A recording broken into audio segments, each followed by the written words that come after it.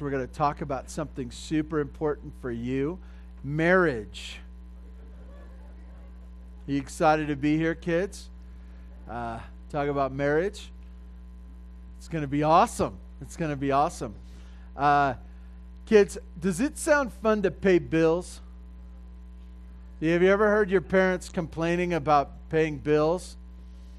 I'm not saying being married is like paying bills, but they kind of come together. You get more bills the longer you're married and stuff. I don't know how all that works together, but anyways, it's kind of something for the future, kids. And I want to apologize to you kids first. Those of you who are here today, I want to apologize for your parents. Okay, we're going to talk about marriage today, and you're gonna. I got the sweetest drawing from my little buddy Jordan up here. You saw me put that little thing, and I looked at it, and it was a boy drawing. You know what that is? Yeah, you do. Some of you have seen it. Some of you have done it. He took a pencil and he just started going for it. He did his best. Didn't look like anything, but he did his best. Kids, that's how marriage looks a lot of times, okay? You maybe have looked at your parents and gone, boy, they're sure making a mess out of everything. They don't know what they're doing. Yeah, that's true, and I apologize for your parents. I apologize to my own children who are here today. I know that for them, I look like I'm just messing stuff up sometimes, and I'm doing my best, but sometimes it's not good enough, right? Can you relate to that, any parents here today? Sometimes we're doing our best, and it's not good enough. Kids, I want to give you some ideas about marriage. Don't take notes unless you want to. You can store these away for whenever you're going to get married. I think you should get married at 25, okay? Kids, get married at 25. Do the math right now, okay? Wherever you are, if you're 5, in 20 years, you're going, oh, I got all the time in the world. Start looking now. No, kids, I want you to think about this. I think about when I was a kid, sometimes I had this idea that I just wouldn't think about marriage. I wouldn't think about being a dad or a husband. And then one day, when I'm 25, everything would kind of come together and I'd start thinking about that. And that's too late. That's too late, kids. So just start thinking in your mind, I'm going to get married someday. It doesn't make sense to me now. And I'm going to think it's going to be a good thing, and I'm going to be ready for it when it comes by God's grace. And so for those of us who are older than 25 and got a few bumps and bruises from the path, both our own doing and those of others, I want to encourage us all this on how to have a great marriage. These aren't easy things. These aren't 5 easy tips. Actually, there's 7. There's 7. These aren't easy things or simple things, but they are foundational things that make all the difference in the world. If you're struggling in your marriage today, maybe you're doing it wrong. Be honest enough to say, maybe there's some things in me that need to change. And I want to throw that out there. That's not just for somebody specific, but most likely for all of us here today. So some things that we need to be reminded of and things we need to change. I come under no illusion that we're a church who's got it all together. In fact, I know better, okay? We need to pray. We need to pray right now. Please join with me in prayer. Father God, thank you for this morning. Thank you for the blessing of our children being here. God, I ask that you would spare them from some of the heartache that others of us have experienced because we didn't know you and we didn't know what your word said prior to getting married. God, I ask for grace upon grace for those of us who are married, both to cover the past.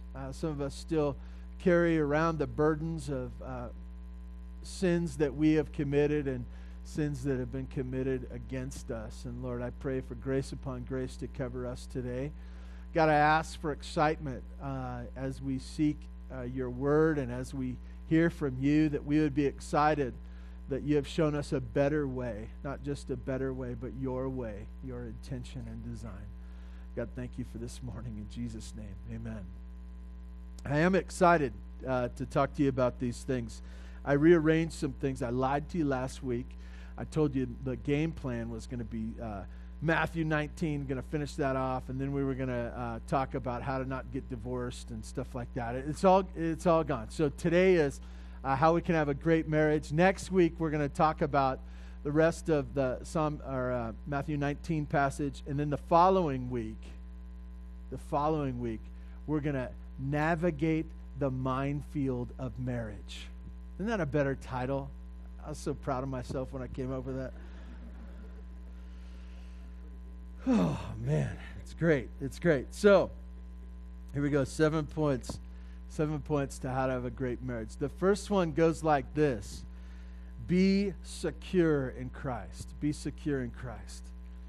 And when I say secure, I mean that in Christ, that we would have this relationship with Him that would be the most important thing in our life.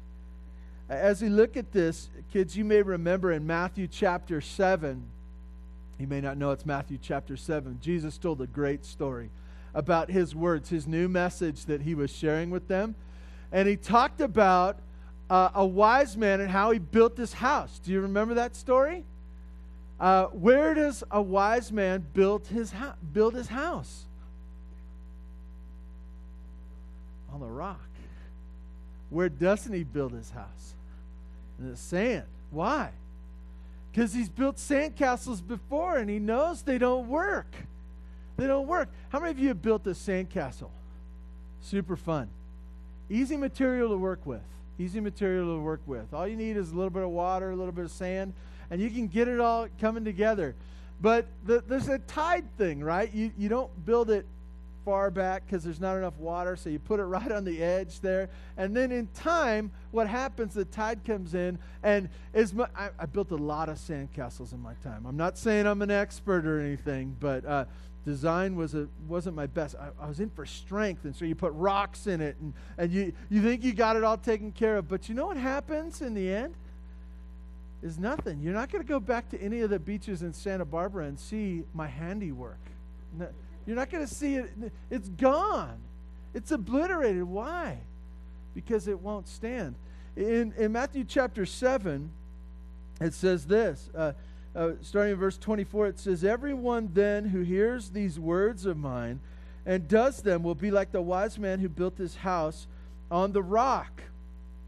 And the rain fell, and the floods came, and the winds blew and beat on the house, but it did not fall because it was founded on the rock. And everyone who hears these words of mine and does not do them will be like a foolish man who built his house on the sand. And the rain fell, and the floods came, and the winds blew and beat against the house, and it fell. And great was the fall of it." Great was the fall of it. I want to encourage you about your marriages, kids, as you think about this in the future. You're going to need you personally, and not just for your marriage, but for everything. You personally are going to need Jesus in all that you do. When you go to school, when you move to a new city, when you start a job, when you have to deal with your aging parents. You should take care of them, by the way. You're going to need Jesus. When you find that special someone and you say, "Hey, we're going to come together, we're going to get married, and everything's going to be great," you are going to need Jesus. You are going to need Jesus. Your life is going to need to be planted on something that is firm, not something that is moving and shifting like the sand. It's interesting when you look through the times where Jesus spoke, as well as the apostles, as they talked about what it means to come to know Jesus, they used some great words like salvation, to be saved. You know what it is to be saved? You're in a mess, and you get pulled out. You're out of the mess, okay? That's what it is to know Jesus. It talks about freedom. You know what freedom is, right? Freedom is like you're being captured and you're stuck and you're caged and you can't get out and you're in a bad situation, and guess what? The door flings open. You no longer are stuck. You're free. These are some of the words. There's bigger words. Reconciled. Reconciled. You know, that's a great word too. You know what that word means? It means that you were at odds and there was a mess and it was real. And it means that that's been taken away and you've been replaced with a good relationship. I want to tell you that this is what it is to know Jesus. This is what it is for you. These words come with having a relationship with Him. And I want to tell you that we individuals need to be secure in Christ. That our life is taken care of in Him and what He did on the cross. That our sins are forgiven. That's another good word too, forgiven, right? You like that word, forgiven? I love that word. Because it means that everything that I have done wrong, all the sins that I've committed, all the things that you say, well, there were circumstances around there. Those don't erase it just because there were circumstances around there, do they? They get erased by the blood of Jesus, that He took care of us, that He has caused us to be forgiven. You know what? This is a dangerous thing. I want to tell you something. If you say, well, I don't need Jesus. I just need this man or this woman. I'm going to get married, but I don't need Jesus. I'll use that other person as my security. Do you think that's going to work? You're right. You're right. It's not going to work. It's not going to work. In fact, you would show yourself to be the one that builds their house in the sand. So you need Jesus. You need to be secure. And I want to tell you, a lot of our struggles, those of us who are married, is that we're seeking our security in that person, in our career, in our bank account, in our smarts, in our heritage, not in Christ. Song says all other ground is sinking sand. And it is. That was number one, kids. Our security needs to be found in Christ. Be secure in Christ. Second one, Colossians chapter 3. Have Jesus in every bit of your life and marriage. Every bit of your life and marriage. This is kind of the second step, the thing for us to think through. We're secure in Christ, and now we go and live our life. And Jesus needs to be in every bit of our lives. He needs to be in our recreation, in our school, in our parenting, in our family relationship, in the times where we go to bed and the times where we wake up. There's this idea that Jesus is involved in everything that I do. In Colossians chapter 3, it says this: set your minds on things that are above, not on things that are on earth. And then it says this: for you have died, and your life is hidden with Christ in God. When Christ, who is your life, appears, then you will appear with Him in glory. I want to tell you that Jesus, a relationship with Jesus, isn't a hat you wear. It's not just a part of your life.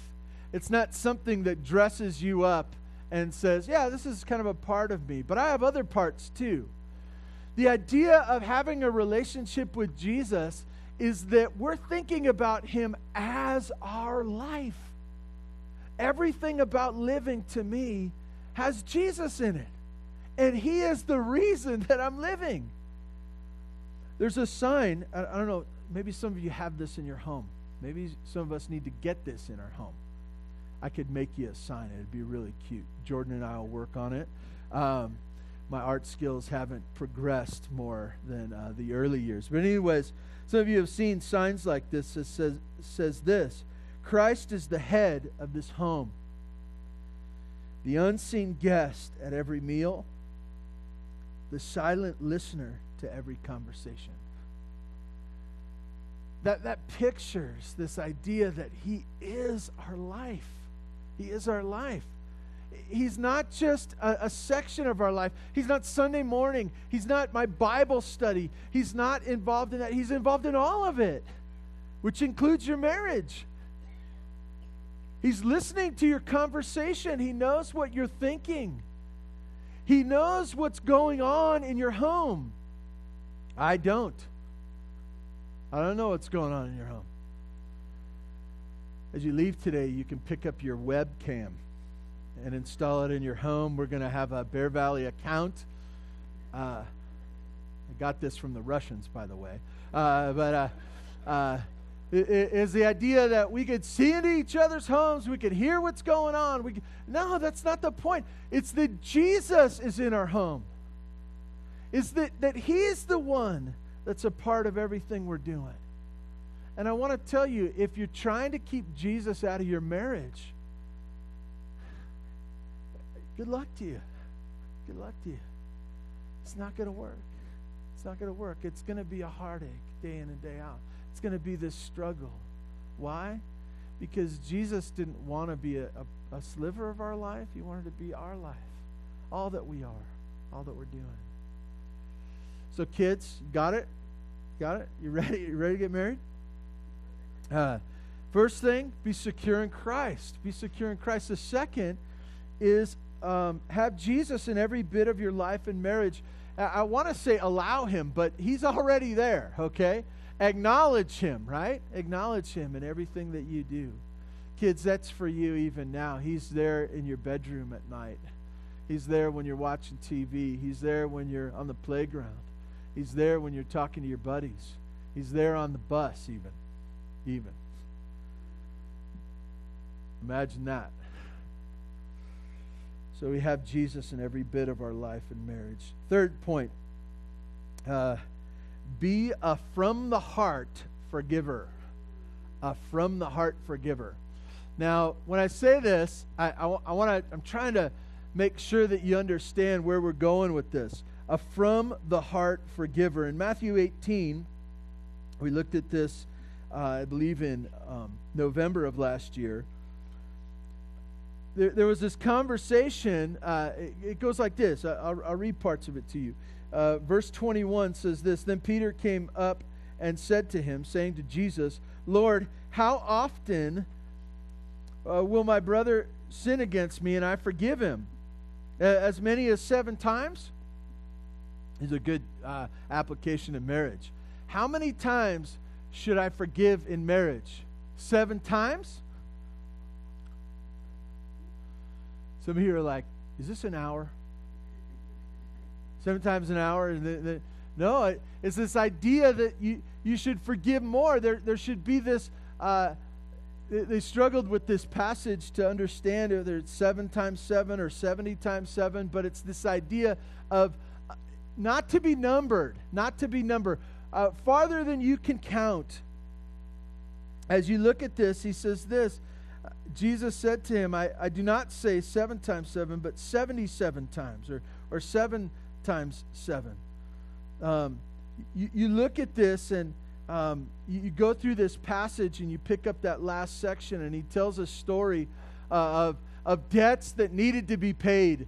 And I want to tell you, if you're trying to keep score in your marriage, kids, if you think it's all about she does a nice thing, I do a nice thing. She does a bad thing, then I have credit. I can do a bad thing, okay? She does 5 bad things, I'm sitting pretty. I'm sitting pretty over here. I can do whatever I want. It's not about keeping score. In fact, the story goes on and it talks about these debts and how they're going to be paid, and how one master deals with it like this, and then the same guy who gets forgiven goes out, and Jesus says this. He says, you are to forgive in this amazing sort of way, that you should forgive as I have forgiven you. And then it ends up this passage in verse 35. It says, so also my heavenly Father will do to every one of you if you do not forgive your brother from your heart. as you look in marriage, I want to tell you that there's this responsibility to forgive, but it doesn't come from offsetting penalties. We've talked about the Super Bowl's next week. Did you know that? Get your dips ready, okay? It's not offsetting penalties. They did something bad, I did something bad, we're all good. That's not the way this works.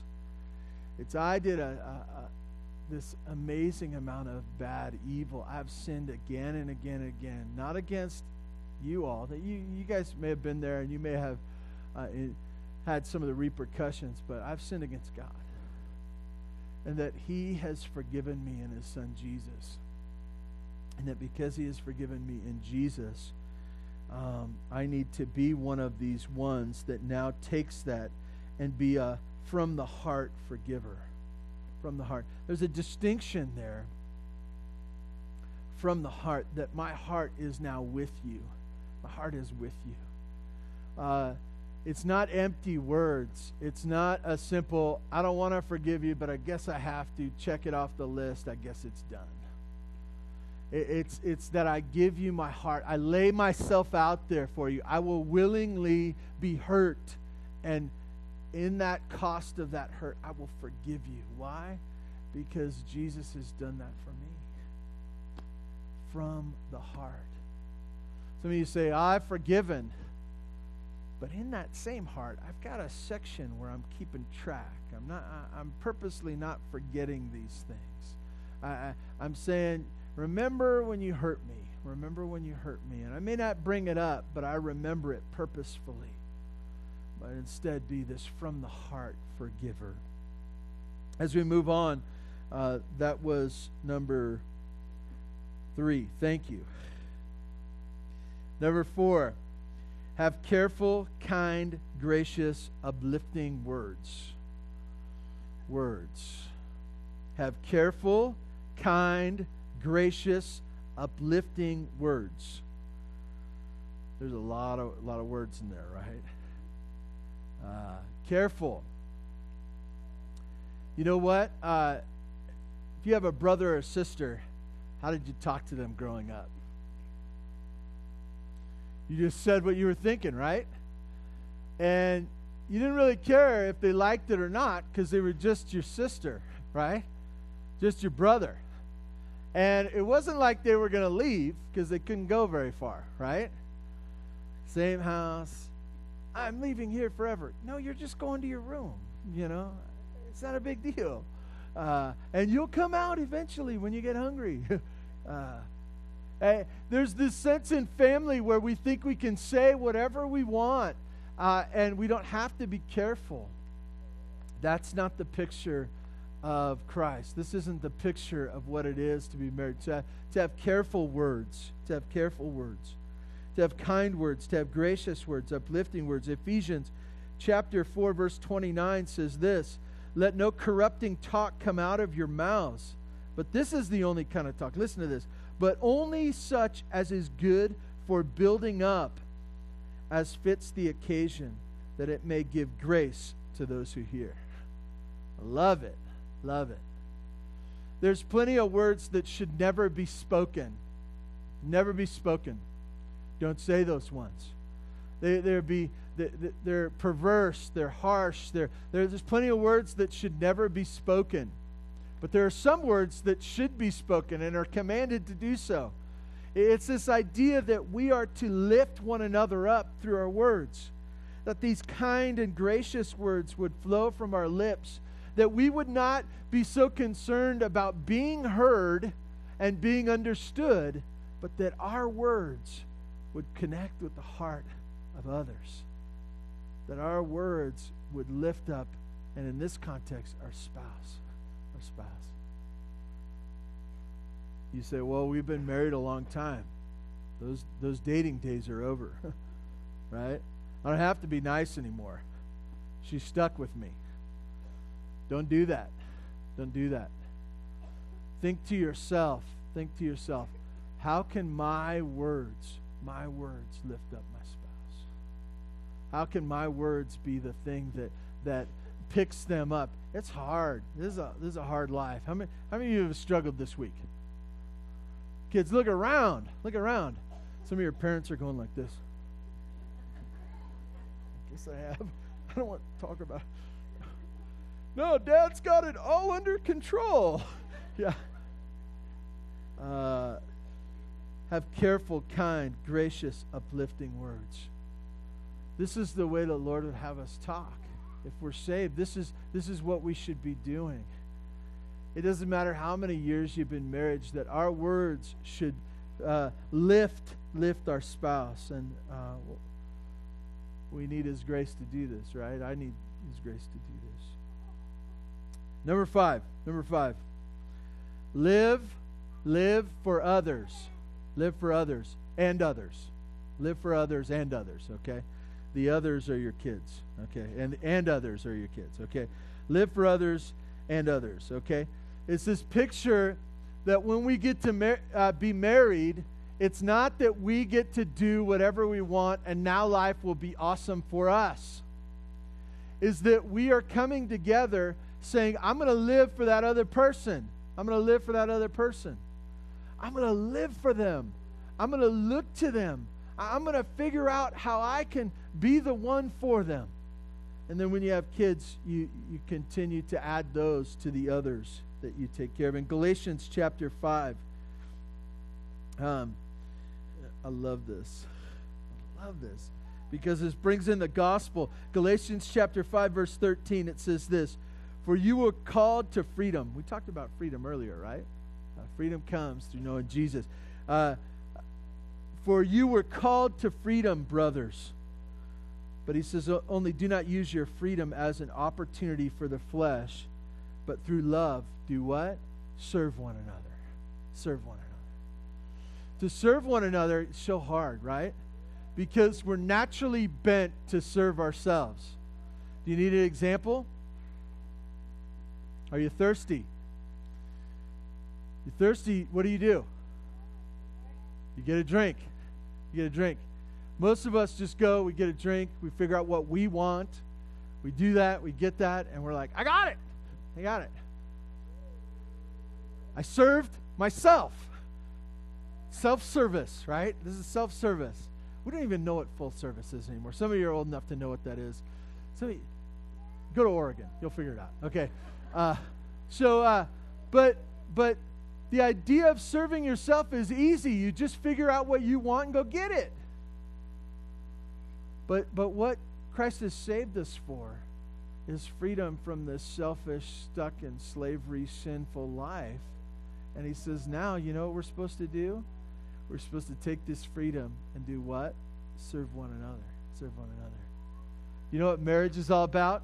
Some of you are engaged here today. I won't point you out. I don't want to embarrass anybody. If you're engaged, you know what marriage is all about? It's about serving the other person. It's about serving the other person. And so for us, to get used to it, get it stuck in your mind. Kids, how will you know if she or he is the one? Look that in the face and say, I will willingly serve them the rest of my life. You can say crazy things like that. That's possibly the one right there, okay? Serve them for the rest of your life. Why? Because this is what you want to do. These kids, too, you're going to have to serve them as well. That was number 5. Number 6, have a partner. Have a partner. And you say, have a partner? Yeah, have a partner. Have a partner. Not a competitor, not an adversary, not a servant. Okay? When you look at that other someone, kids, that special someone, you're not going to say, I'm better than them. I can beat them at this. I'm stronger. I'm smarter. I'm quicker. It'll be great to be with them because they'll show me how great I am all the time. They're not a competitor. They're not a competitor. They're not your adversary. They're not your enemy. This is not a fighting partner, a warring partner. If that's the picture of your marriage, you've got it all wrong. That's not why God gave you your wife or your husband. Marriage is not to be an adversarial role for you guys fighting for your own way. That's not what it's supposed to be like. You say, Oh, this is revolutionary here this morning. You're not supposed to be enemies with your spouse. What is it supposed to be like? And by the way, it's not supposed to be a servant. I just said serve the last point, but I want you to get this. You are not supposed to see your spouse as your servant. You're supposed to be the servant to your spouse. There's a difference there, isn't there? You see them as a servant. They do this for you. They need to work harder on serving you and doing all these things. No, that's not it at all. It's your partner. It's your partner. As you look to Genesis chapter 2, and this is part of creation, it speaks of Adam and his deficiency. And it says this, chapter 2, verse 19, "Now out of the ground the Lord God had formed every beast of the field, every bird of the heavens, and brought them to man to see what they would call them. And whatever the man called every living creature, that was its name. The man gave names to all livestock and to birds in heavens, to every beast of the field." But then it says this, "But for Adam there was not found a helper fit for him." There's this counterpart, there's this partner, there's this helper in life that God has designed. But for Adam, there was no one. There was no one. And so what happened? God created Eve. Just like Adam. No, that's not true. You guys are sleeping on me. Adam was totally different than Eve. And I should say it this way. Eve was totally different than Adam. And I want to tell you, by God's design. Kids, guess what? Guess what? If you're an Adam type, you want an Eve type, totally different than you. And you say, that doesn't make sense. It doesn't make sense now, but it will make sense later. And I want to tell you, it's God's design. It's God's design. And this is how marriage will be good, is for you to find that partner. And you say, partner for what? Partner for life. Partner for life. Partner for raising the next generation. Partner for making it through these days. Partner for going through sickness with and health. Partner to dream with about the future. Partner to go to doctor's appointments with.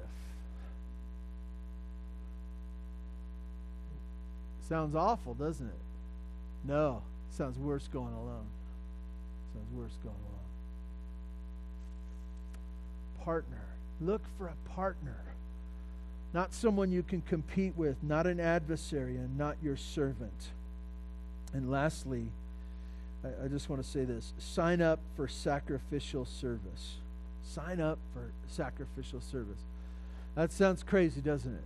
We're going to have a sign up for slaves out in the lobby after church. No, you don't want. I don't want to sign up for that. Yes, you do. You sign up for it when you get married. Sacrificial service. You don't say, I'll serve when it's convenient. I'll serve. You don't want to make it contingent. I will serve if they do the following 5 things. It's not contingent. It's not when it's convenient. It's not when it's contingent. And it's not costless acts either. Got all those C's lined up. I was proud of myself on that too. Costless acts. You know what that is? It's the idea that says, yeah, I'll do it when it doesn't cost me anything, when it's like spare, extra. I don't need it anyways. I'll serve. I'll do that service thing when it doesn't cost me anything. I want to tell you that Jesus modeled this. And he was the one that would come. And listen to this. In Mark chapter 10, it says this. And he's speaking to his disciples who are wanting to be great. And so you can't be great in marriage, right? Can't be great. Not unless you can't be a sacrificial servant and be great at the same time. I'm the best. No, I'm the servant. Okay, I'm serving. So listen to this. Mark chapter 10, verse 44. "And whoever would be first among you must be the slave of all. For even the Son of Man," speaking of Jesus, he refers to himself, "came not to be served, but to serve, and to give his life a ransom for many." When Jesus speaks of service, you know what he describes? He describes himself laying down his life, giving his life that ransom price, but going to the cross. You see, this is the picture if you're going to serve like Jesus did. This is the secret to your marriage, is that you say, I will serve them whatever they need. Whatever they need. I can't say, that whole serving thing doesn't fit into my schedule. I was looking, I'm a little tight right now. I'm booked up for the next few years. I'll check back with me, and then I'll see if I will serve you. It can't be contingent. It can't be that thing that says, well, I would have served her, I would have served him, but they did these 5 things. And once those 5 things are done, now we can talk after that. But until those things are done, I'm not game. And it can't be that cheap stuff, that costless stuff, the stuff that you're going to throw away anyways. I want to encourage you kids. You can have a great marriage. Your parents are fumbling through it. Learn stuff from them, both good and bad. And then you'll get your turn to trust the Lord with these things in the years to come. Let's pray for good marriages. God, we need your help. We cry out to you. We cry out to you asking for your participation, for you reordering our homes. God, I ask for humility for us to say, I failed. Help me, Lord, in these areas. I see where I've gone wrong. God, I ask for reconciliation in marriages, that we would come together with smiles on our faces saying, I failed you, I'm sorry, please forgive, and this embrace, this forgiveness from the heart. Lord, I ask that this would be going on, the folks of this church here, by your grace. God, thank you for your grace that covers us, that when we fail, and we fail time and time again, you don't throw us to the curb and say, forget you, I'm tired of you. But in your grace, you love us. God, do your work in your church, I pray in Jesus' name. Amen. Amen. One last thing. If you're stuck, and you're stuck in a place of your own sins, and you just need a little bit of help, the elders and the pastors are here for you. We'd love to sit with you. We'd love to encourage you. Nobody will be condemned as they come through here, but you'll be encouraged to find a way out in the Lord. So we're available to you. Thank you for coming today. You are dismissed.